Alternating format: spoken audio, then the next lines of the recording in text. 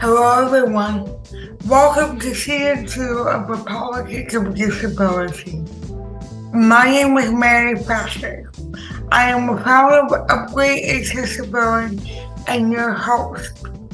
The road ahead is still a bumpy one, and in fact, maybe a bumpier one. So buckle up extra tight and let's go. Welcome back. Ready to find out where this conversation goes? Good. Then buckle up and let's go. You started something on Instagram called Ableism Fridays.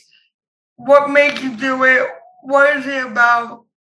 In 2020, I was ending the year and I really thought, I feel like I have to focus on something for the new year.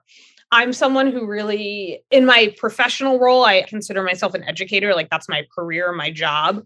But in my Instagram role, I don't love the title of educator. Like I don't feel like I have all the knowledge of something. There are things that I definitely know about, and there are things that I know about in my career that I have professional knowledge on. But a lot of what I do on Instagram is like learning new things and discovering new things. And I wanted to have conversations about like some of the things that I was discovering. And so in 2021, I dedicated my year to learning more about disabilities that sometimes I had, sometimes I don't, learning what other people's experiences were. And one of the things that people always say is that they love to hear from firsthand accounts of things, like, and no one necessarily wants to say, like, okay, well, these are all the symptoms, and this is who usually has it, and blah, blah, blah.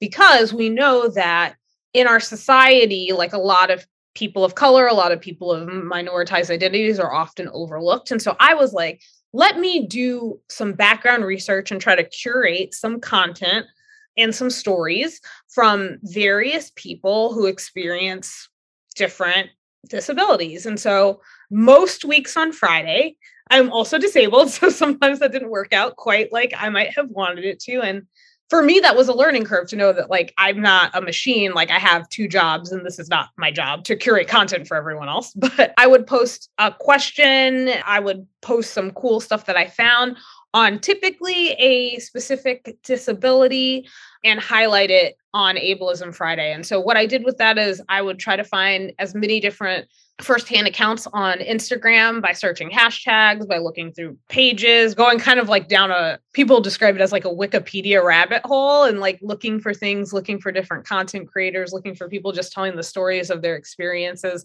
with their disability.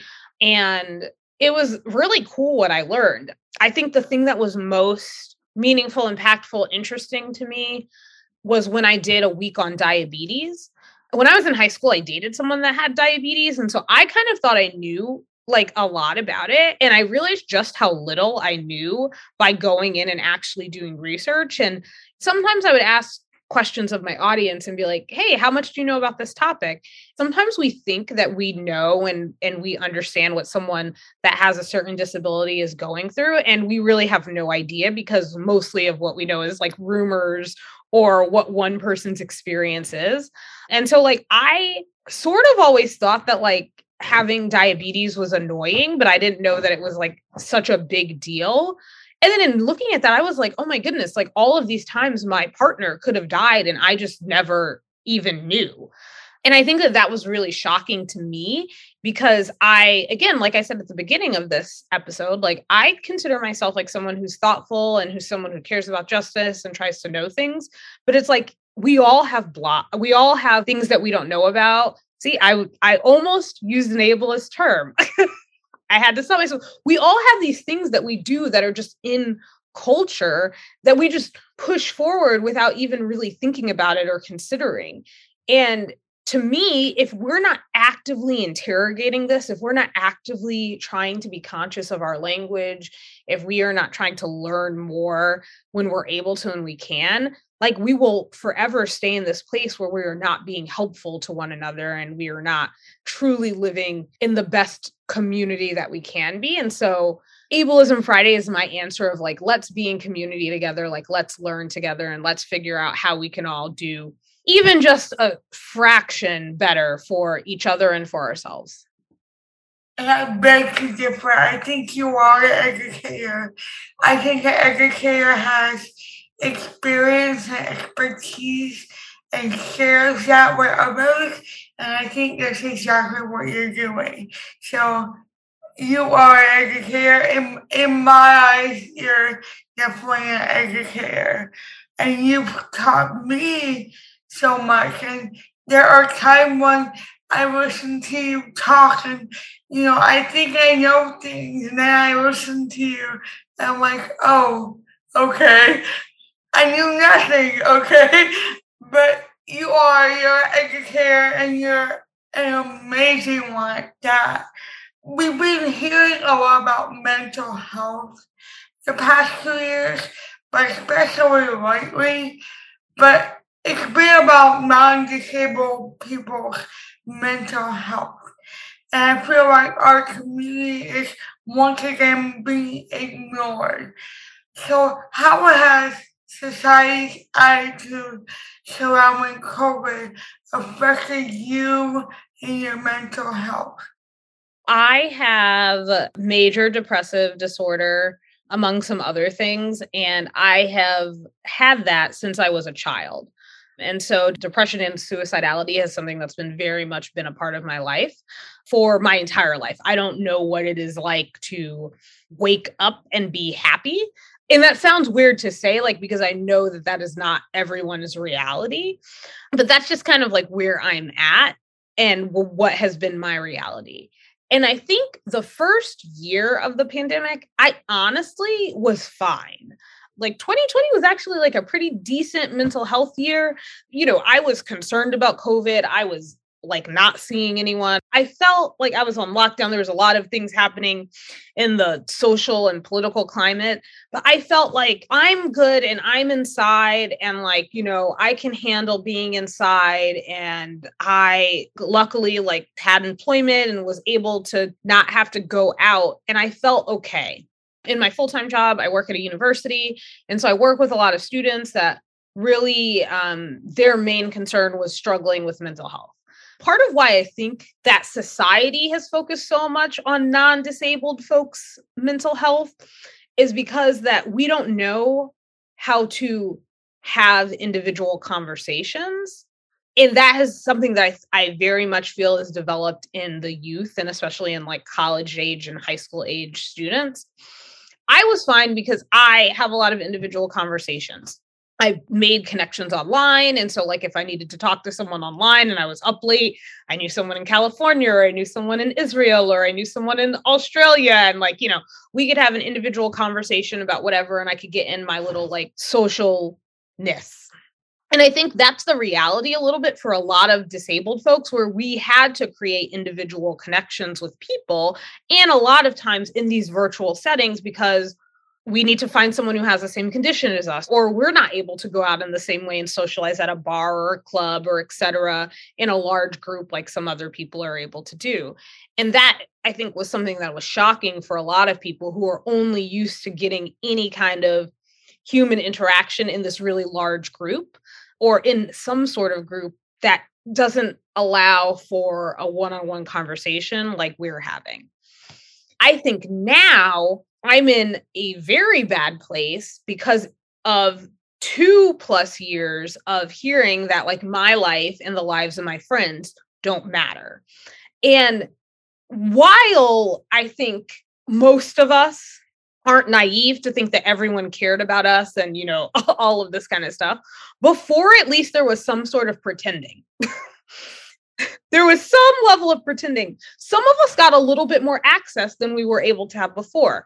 I never had the opportunity to work from home before. And so a lot of my other problems that happened because I was able to work from home for a year went away. And so that helped my mental health in some kind of ways.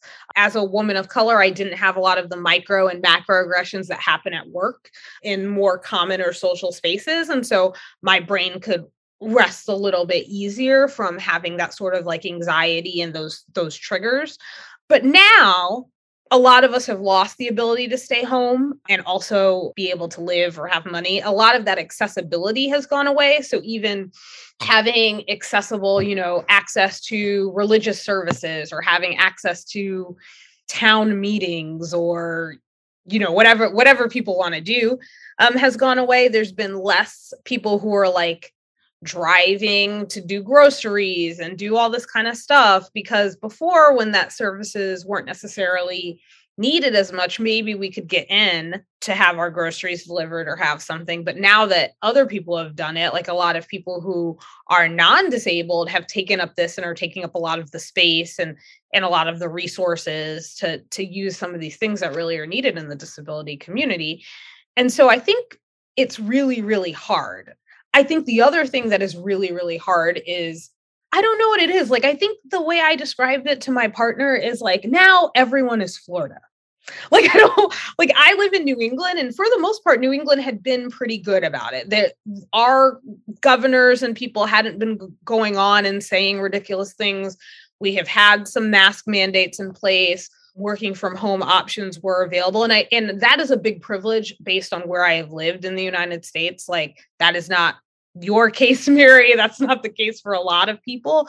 But now I think what is more concerning to me, or what is extra scary, is like, now none of that matters. Now in Virginia, they are saying that no school system can have any students in their school wear masks. And there's just all of these other problems that are happening, and they're becoming normalized. And so now, where it's like, I felt like the nation was looking at places like Georgia, where my mom lives, as like, oh, they're being weird and that's wrong. And that's a political problem. And once that political problem gets out, then it'll be fine. Now the places that were supposed to be reasonable and are saying like, we're following science, are just saying the same things as them. My campus is having large spread and an increase in COVID positive results when my community is actually going down, but my actual workplace is going up. And yet I still get notifications that say, hey, we don't have any indication of a wide community spread of COVID. And I'm like, that's literally not true. Like, the numbers that you're seeing are showing that you're indicating that there's widespread. And I think after being gaslit for 2 years, I think those of us, like, at some point we have to reach our breaking point. And I think I was probably one of the people that was luckier, maybe, that took longer to reach their breaking point. And now I just feel like the entire community is there. No matter where you are, like, no person that is disabled that I've talked to is not there.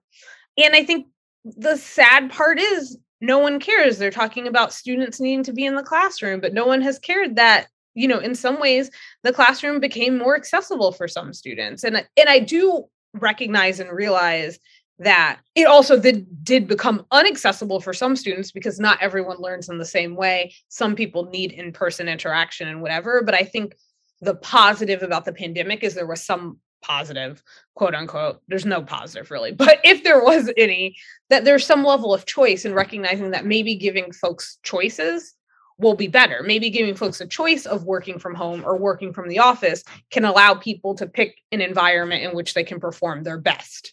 We've gone from people having no choice, all work at home, to no choice, all work in the office. And the reality is, if we are going to learn, and if all of these, like, over 1 million, I don't even know what the global numbers are, but the United States numbers are very, very close to 1 million, folks were to die, like, I don't personally believe that anyone should die for a cause or for learning. Like, that's not my whole thing. But if people have already died and we also don't learn anything, then I'm speechless. I don't even have any words for that. I always knew people didn't want me to live, but knowing that and seeing that in front of your face are two completely different things. I always knew from my personal experience that people did not want me to occupy space, that my presence was very bothersome to them. I've always known that, but to see it so vividly, it takes a toll. And yes, I also reached my breaking point after almost 2 years. I had a complete meltdown, and I had it in a very unfortunate way. And I had it in a space where there was no understanding as to why I had that reaction and that meltdown. And I have to understand that, and I think you can agree with me, in a professional setting, you are not allowed to be unprofessional. You're not allowed to have a mental health crisis. You have to remain professional. Those things have to happen on your own time, but they don't always happen on your own time. They just tend to happen. And it really did take a toll on me. And I'm still a month later, my wheels are still spinning from it. Like you said, it's just been incredibly difficult to navigate this. What is a message that you have for the non-disabled community and anything else that you would like to add before we wrap up today? If I were to be succinct, which I'm not wonderful at, but one of the things that I would say to the non-disabled community is that it may seem like what we think is correct or makes sense or isn't as harmful, but you have to reconsider that. And I'm going to give an example of something that I'm currently trying to work through. I would like to believe that I'm a very intellectual, intelligent person who can speak to things and is a good researcher and can curate some things. It's something I'm proud about. If someone told me that I was ugly, I wouldn't really care because I don't care about looks, but I care about my intellect. And something that has been really difficult for me to understand is that caring about my intellect is rooted in ableism. There is nothing good inherently about being intelligent. It is just a characteristic that we have. And a lot of the characteristics and things that we use when we're talking and we're honestly trying to be mean or we're frustrated or we're annoyed are put downs of people and their intelligence. Whether you say someone's stupid or someone's an idiot or whatever. And I use these things too. And I've been really trying to think about a way to express my disappointment in others, which is really what that is. It's I'm disappointed in how some people have handled the pandemic, for instance. And I'm disappointed because I don't believe that their actions are representative of how I think that they are intrinsically as a person. And I'm using that by saying oh, well, they're being dumb or whatever. I'm just using some language that is not appropriate and that is really inherently ableist. And one of the things that I'm really working on is when I'm talking is trying to get my point across in the most simple way. Because I think that one of the reasons why a lot of problems continue or why people get frustrated is because information isn't accessible. And accessibility is not just fonts on a screen, or it's not just captions, or, is not just video or audio or that kind of thing, but it's also how are you literally sharing your ideas? Are things behind a paywall, for instance? Are you using language that is understandable for everyone? To be an advocate and to understand and to try to do better by people, you don't have to go to college to do that. You don't have to finish high school to do that.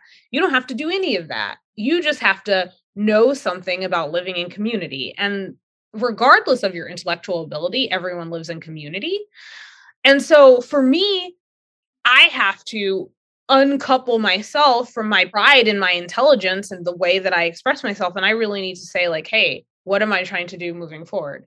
I say this knowing that I don't do all of those things. That's a goal. And that's something that I've been thinking about.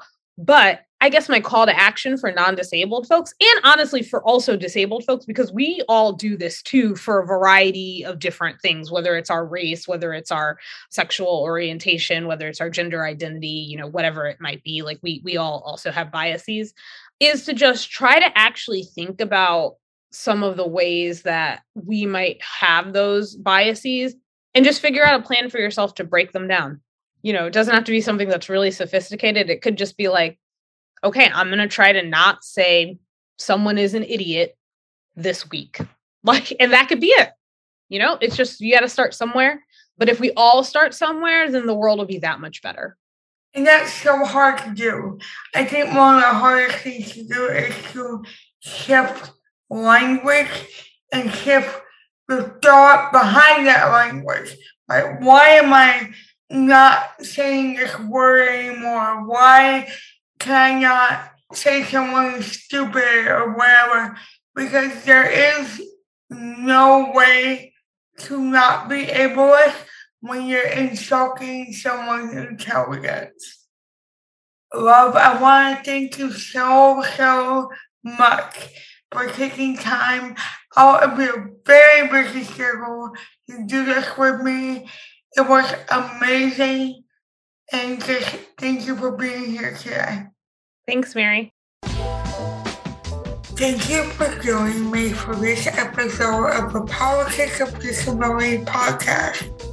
As you navigate your journey, remember, disability is political, disability is messy, disability is not powerful, nor does it have to be.